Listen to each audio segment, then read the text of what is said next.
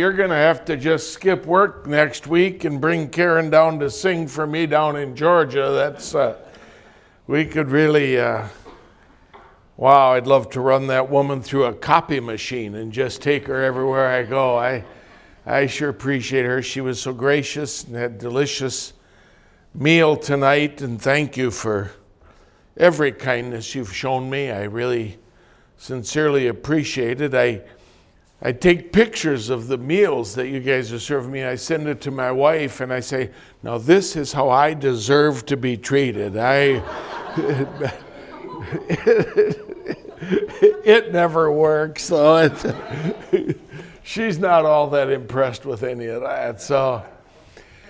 But turn your Bibles to 2 Corinthians chapter 9, and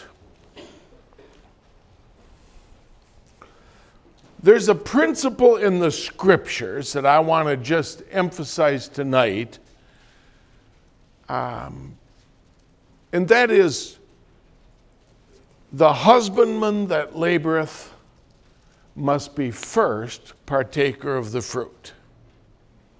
That principle, hey, if the guy is going to take care of the vineyard, if he's going to prune the apple trees, if he's going to mind the orchard, if he's going to take care of the vineyard and make sure that it's all tended and that the weeds are gone and the branches are strong and all of that, when it's time for harvest, it's not wrong for him to grab an apple and eat it. It's okay for him to partake of that.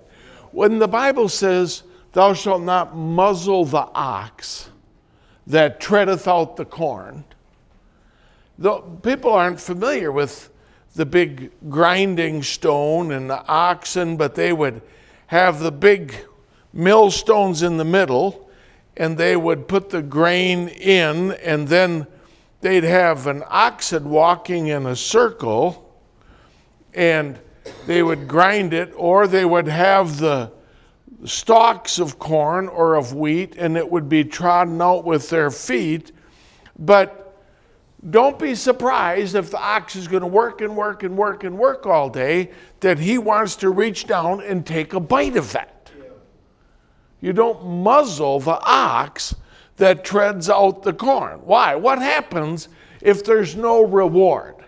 It gets to be a pretty dreary, weary slog if it's all give, give, give, work, work, work, sacrifice, sacrifice, sacrifice, and there's no reward. And I had preached a message one Sunday, and I mentioned, hey, you know, there are 5 crowns a Christian can earn, and it's the crown of glory. And the guy comes up to me afterwards, he says, listen, I don't need to be bribed. I know what's right to do. And I go, get out of here, you stupid Pharisee. The idea of rewarding labor is God's idea. It's a principle through the whole Bible. Don't you claim to be more spiritual than God is. You're holier than thou, strut sitting down, arrogant, prideful. Get over it. God's the one that said we could get crowns. And then we get to cast them at his feet and say he's worthy, right? Because he's the one that enabled us to do anything, right? We wouldn't amount to a hill of beans if it weren't for him. But this principle, I mean, hey, one of the benefits of staying in a church for a long time is you pray for a family, you minister to them, and hey, if I've got to go to the cancer ward, then I want to go to the birthing center. If I have to do the funerals, then I want to be there for the weddings. If I have to put up with somebody moving away and tearing my heart out, I want to be there to welcome the new person joining. Right? Some people are so busy earning their salt, they forget their sugar. But there is a reward, and it's kind of neat to stay in the same place and see the long-term effect of your ministry. It's such a blessing. Well, here in 2 Corinthians 8, Paul's going through, and commonly in missions, they preach on this and how you're supposed to give for the poor saints at Jerusalem and how you're supposed to be unselfish and all of that. And you get to the top of chapter 9 and look at the verse there. In verse 1, he says, "For as touching the ministering to the saints, it's superfluous for me to write to you." And you say, "Oh, wait a second, there's a 4-syllable word there."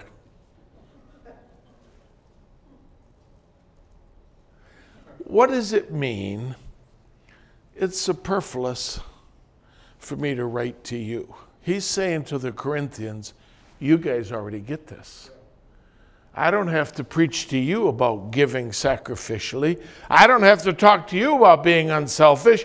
I don't have to explain to you how there's a great need over here and you have a great abundance here. I don't have to. It's superfluous for me to write to you because you get this. You understand this. And so notice, after he just got done explaining it all in chapter 8, it's superfluous for me to write to you, for I know, verse 2, the forwardness of your mind, for which I boast of you to them of Macedonia, that Achaia, that is the Corinthians, was ready a year ago, and your zeal hath provoked very many. That's the way I feel when I come to Auburn. Hey, I don't have to talk to you about being unselfish. I don't have to talk to you about caring for others. I don't have to talk to you about the great need for missions. I don't have to explain to you that, money is a defense and money answers all things. And hey, you've got to give if the work of the ministry. Why don't I have to talk about that? Because you guys get that. It's superfluous. I don't have to write to you about that. You've been taught right and you've been practicing right. So it's superfluous for me to talk to you about that. But you read down, and of course you get to the very famous verse 6.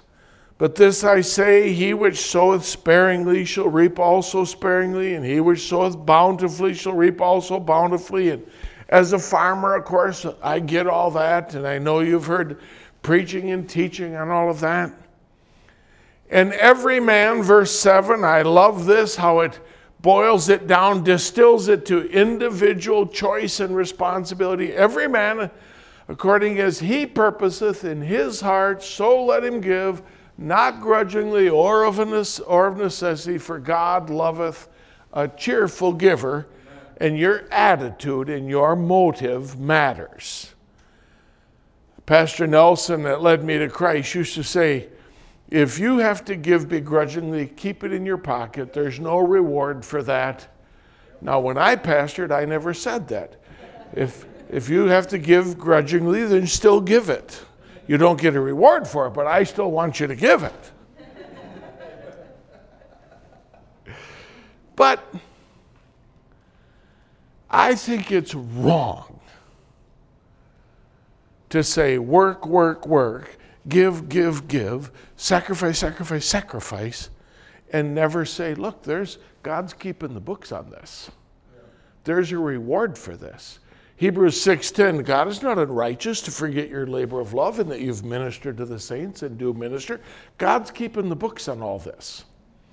But I want you to waltz with me down just the next verse and stand with me, please, tonight. And I'd like it to, I don't know which one of these is mine. It's got no floaties in it.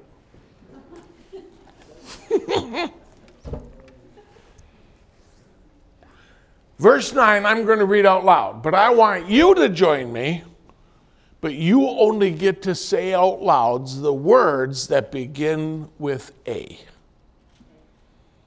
I know it's tricky. You got to really be watch on your toes. There will be a quiz. Are we ready? 2 Corinthians chapter 9 and verse number 8. Here we go.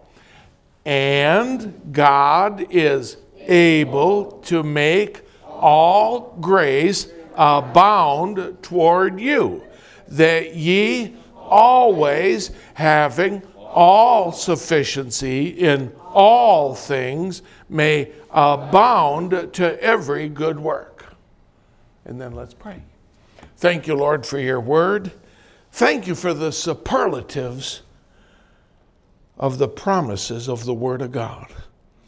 Thank you, Lord, that the church at Corinth understood giving, that it was superfluous for him to have to write about it, that he reminded them God loves a cheerful giver and that they should be bountiful in their giving. But Lord, now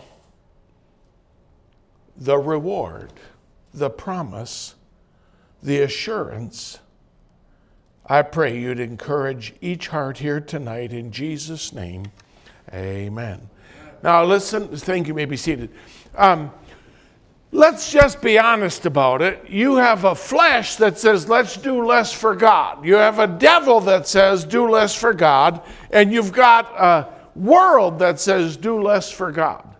And so then you have one leather-lunged preacher that comes up here every Sunday and says, we got to do more for God. We got to do more for God.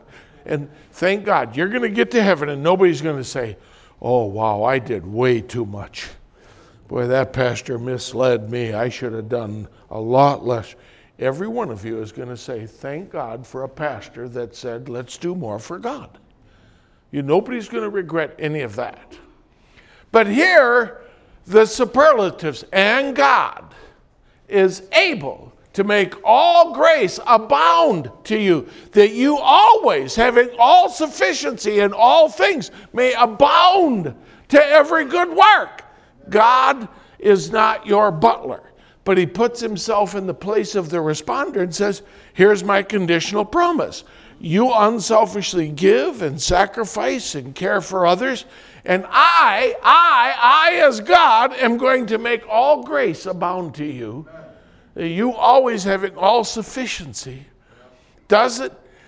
But it doesn't stop there. And tonight, I said I'm going to talk about young people. Look with me at verse 9. As it is written, he hath dispersed abroad. Do you get in on this promise? He hath dispersed abroad, that is, helping others, missions and all that. He hath given to the poor. Do you care about the people locally? His righteousness remaineth forever. There's an eternal reward for what you're doing. It's more than just money. Please, I think money is kind of the homely side of it. It comes from a heart, right? A cheerful giver does what he does with his resources, time, talent, and treasures. Money's part of it, but that's not all there is to it. But now watch. Verse number 10 is what I'm preaching tonight. Now he that ministereth seed to the sower. Who is it that actually provides for the missionary? Is it you or is it God? God does that, right? He might use human tools, but the one who ministers seed to the sower is God. And it says, he that ministereth seed to the sower, that same provider, that same God, that same majestic ruler of the universe, he that ministereth seed to the sower, and there's three promises. Both minister bread for your food, and increase and multiply your seed sown, and increase the fruits of your righteousness. I want to explore those three things quickly tonight. The first thing is, if you'll do right in your resources and you're doing it. So I'm not pleading for anything except to say, hey, there is a reward for what you're doing and have done. And the first is God's going to provide bread for your food. I think it's important. Look carefully. It says, now he that ministereth seed to the sower, both minister, it says bread for your food. It doesn't say cake.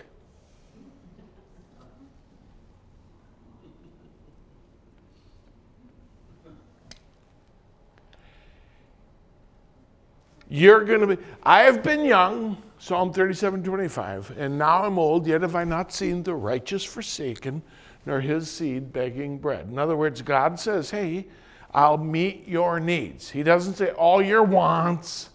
He doesn't say everything you could possibly dream of.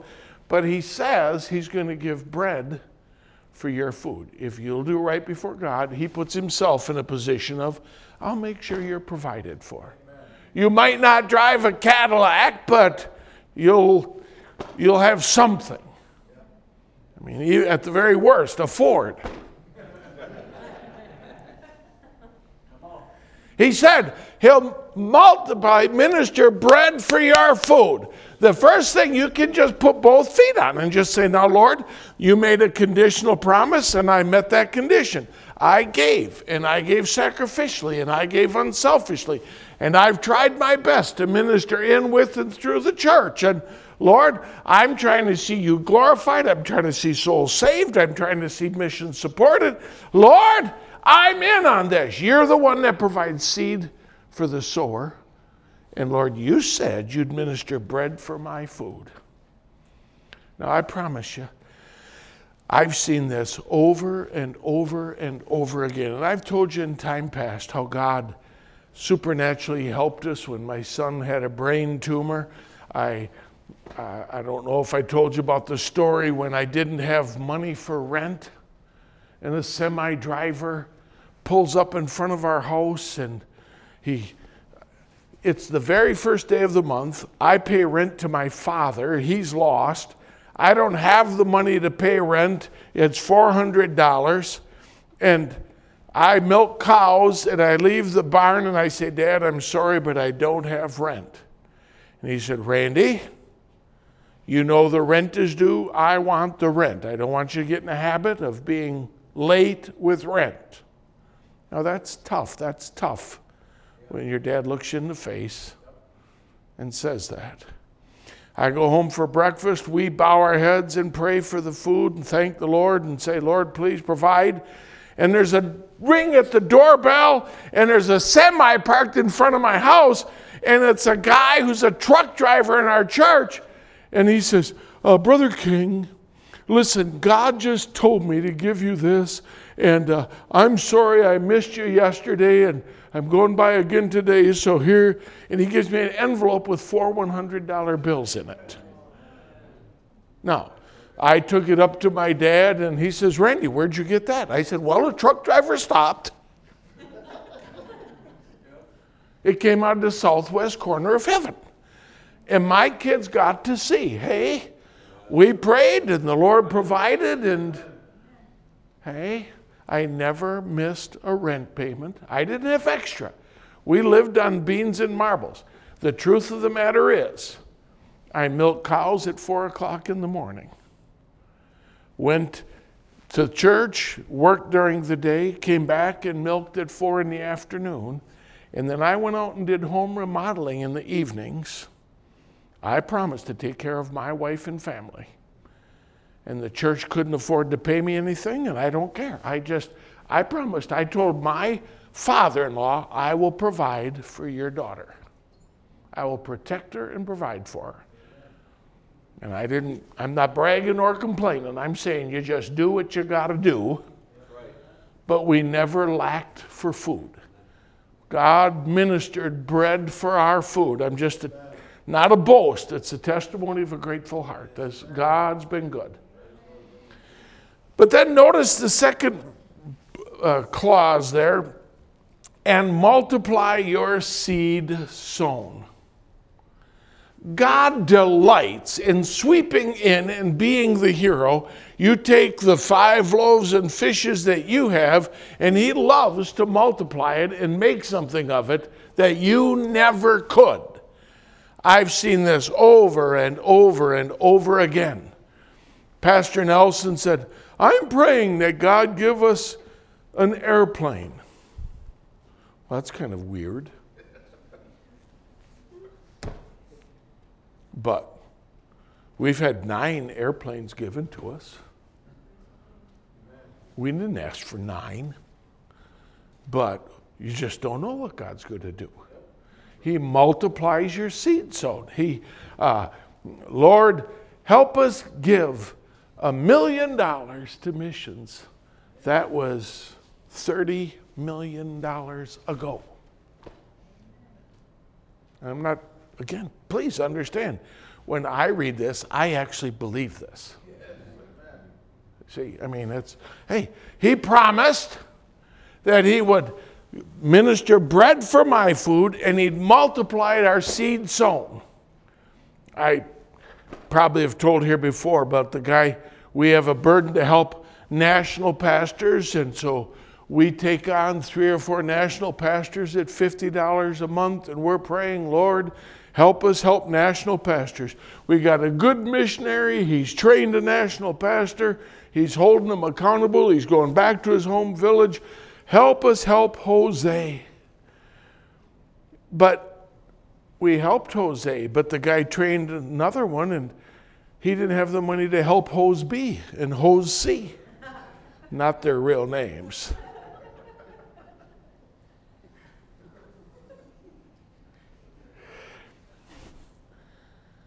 But a guy comes to our church and knocks on the door and says, is Pastor King here?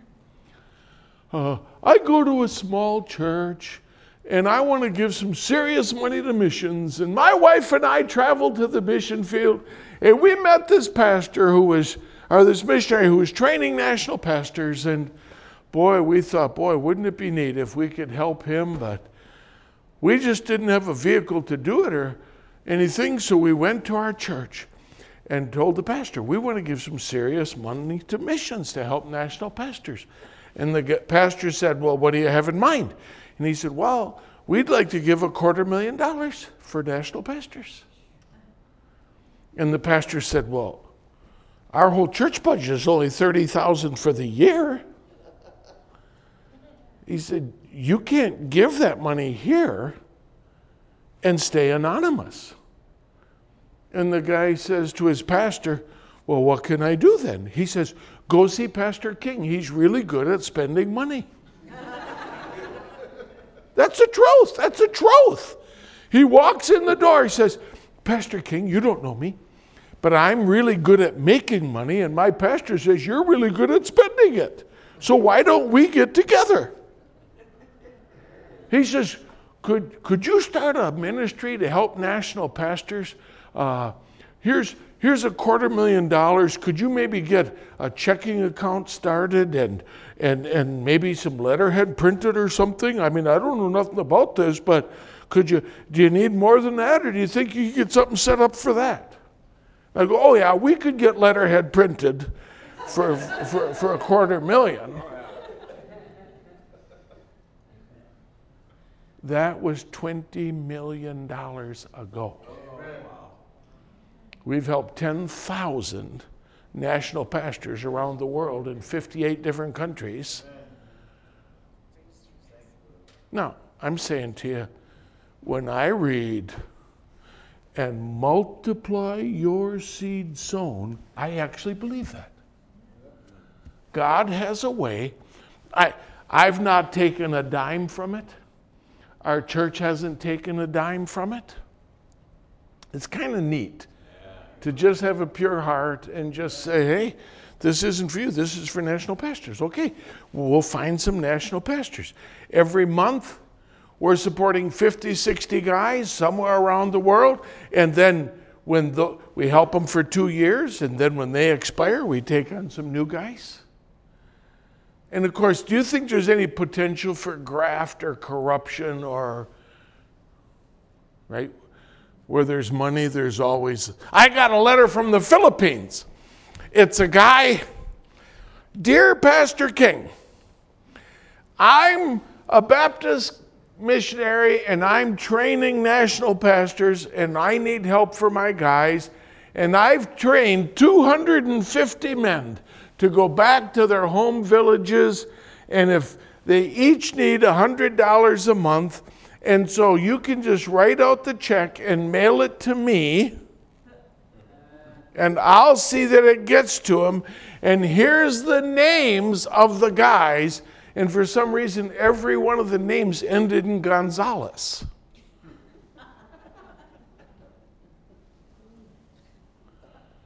You know what I did? I ran in the bathroom immediately to see if somebody had written stupid on my forehead. But they hadn't.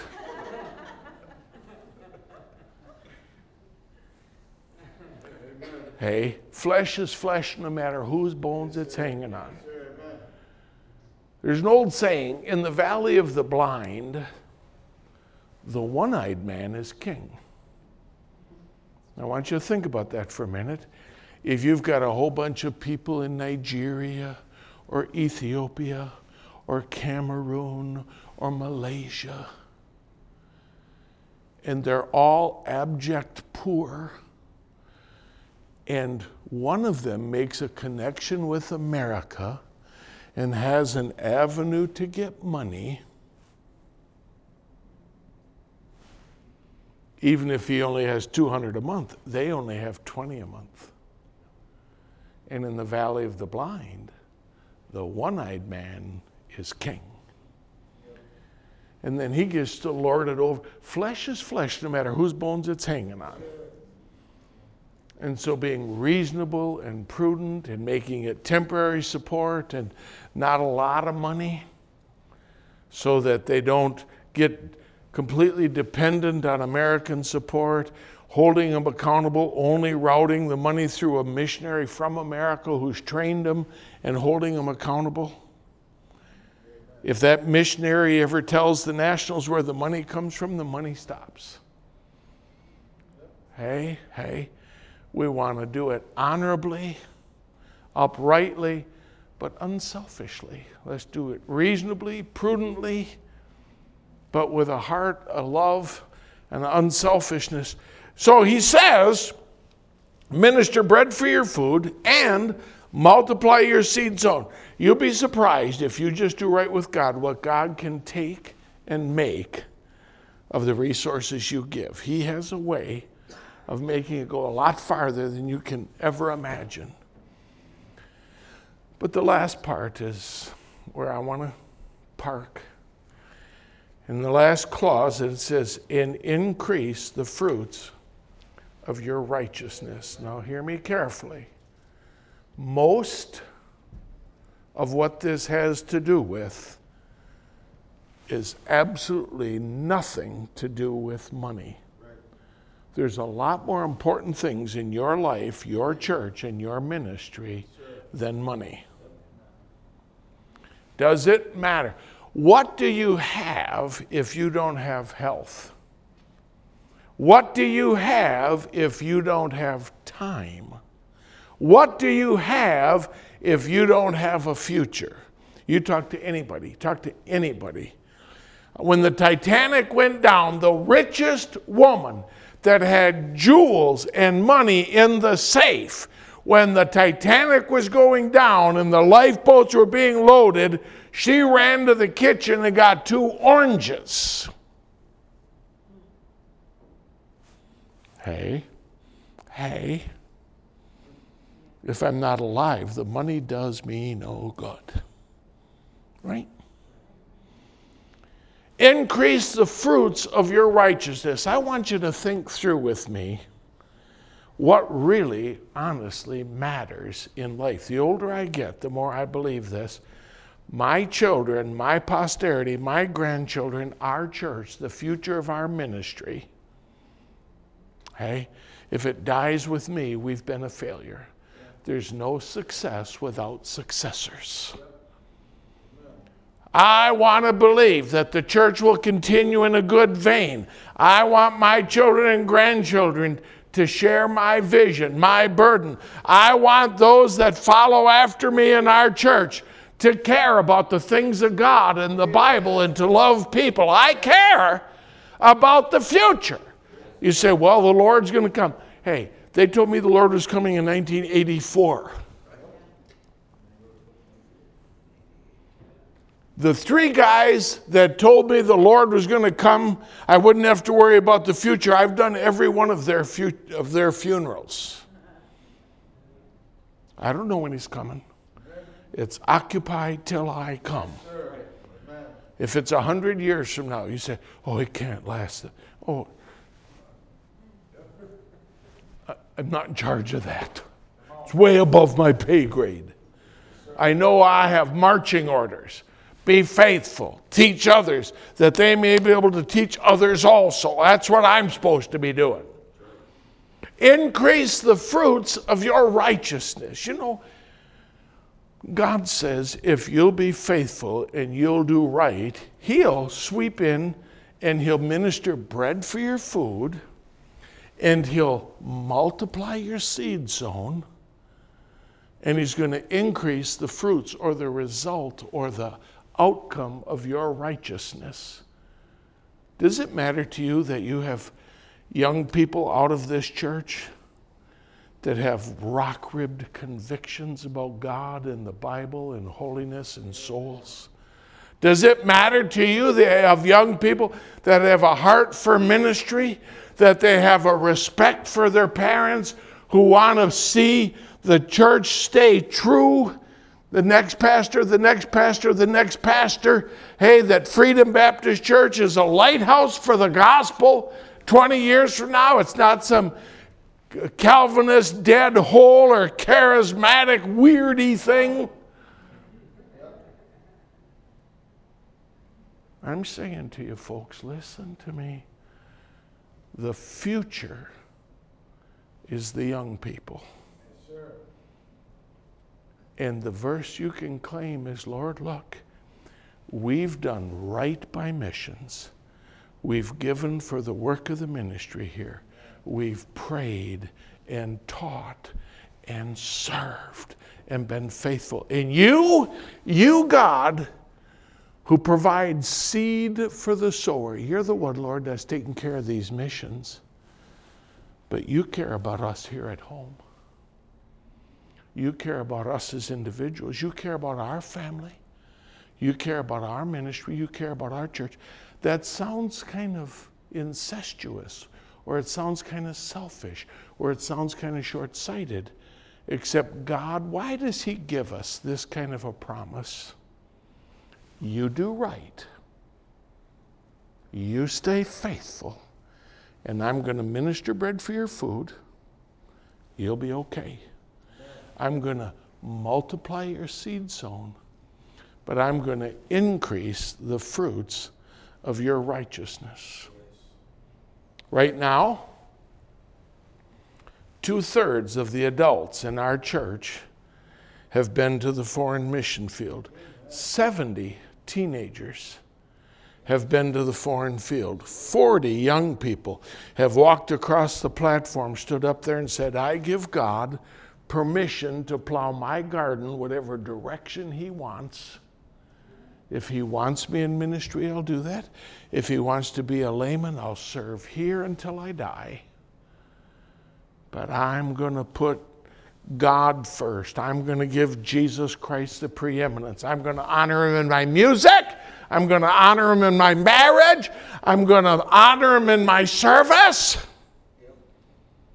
Now, you tell me, what is that worth to you? How do you put a yardstick and measure how valuable it is to have children serving the Lord, training their kids for good and for God, who embrace the doctrines, who practice the Christianity, who teach their children to pray and to love Jesus Christ? And I'm just challenging you tonight. Listen to me. I'm begging you, put both feet. Lord, I claim this. Don't muzzle the ox that treads out the corn. The husbandman that laboreth must be first partaker of the fruit. I'm trying to encourage you folks, there is a reward for what you've done. God's keeping track of all this. And I want you, and God is able to make all grace abound to you, that you always, having all sufficiency in all things, may abound to every good work. Could you pray a prayer like that? Lord, I find myself standing here. The best I know how, I tried to please you. And now I claim this. You made a promise. It's me standing in the need of prayer. Would you minister bread for my food? Would you multiply my seed sown? And Lord, most of all tonight, would you increase the fruits of my righteousness? Only God can do the Holy Spirit office work in the heart, folks. Only God can superintend all of this. We need God on the scene if this is going to work. Heads bowed and eyes closed tonight. Now he that ministereth seed to the sower, both minister bread for your food, and multiply your seed sown, and increase the fruits of your righteousness. How many would just say with the uplifted hand tonight, I'm asking God, I'm claiming that promise, and I'm asking God to fulfill that in my life and my family and my future and this church and our posterity. I'm putting my feet on God's promise tonight. Lord, do what you promised to do. We've done our best to do our part. We own that today. Would you slip your hand up? I'm claiming that today. God, you've been mighty good. I claim even this for me and my children. Heavenly Father, thank you for your word. Thank you for these sweet folks, and what a reward that awaits those that have been faithful to you. Help us, Lord, to be everlastingly at it till you come for us.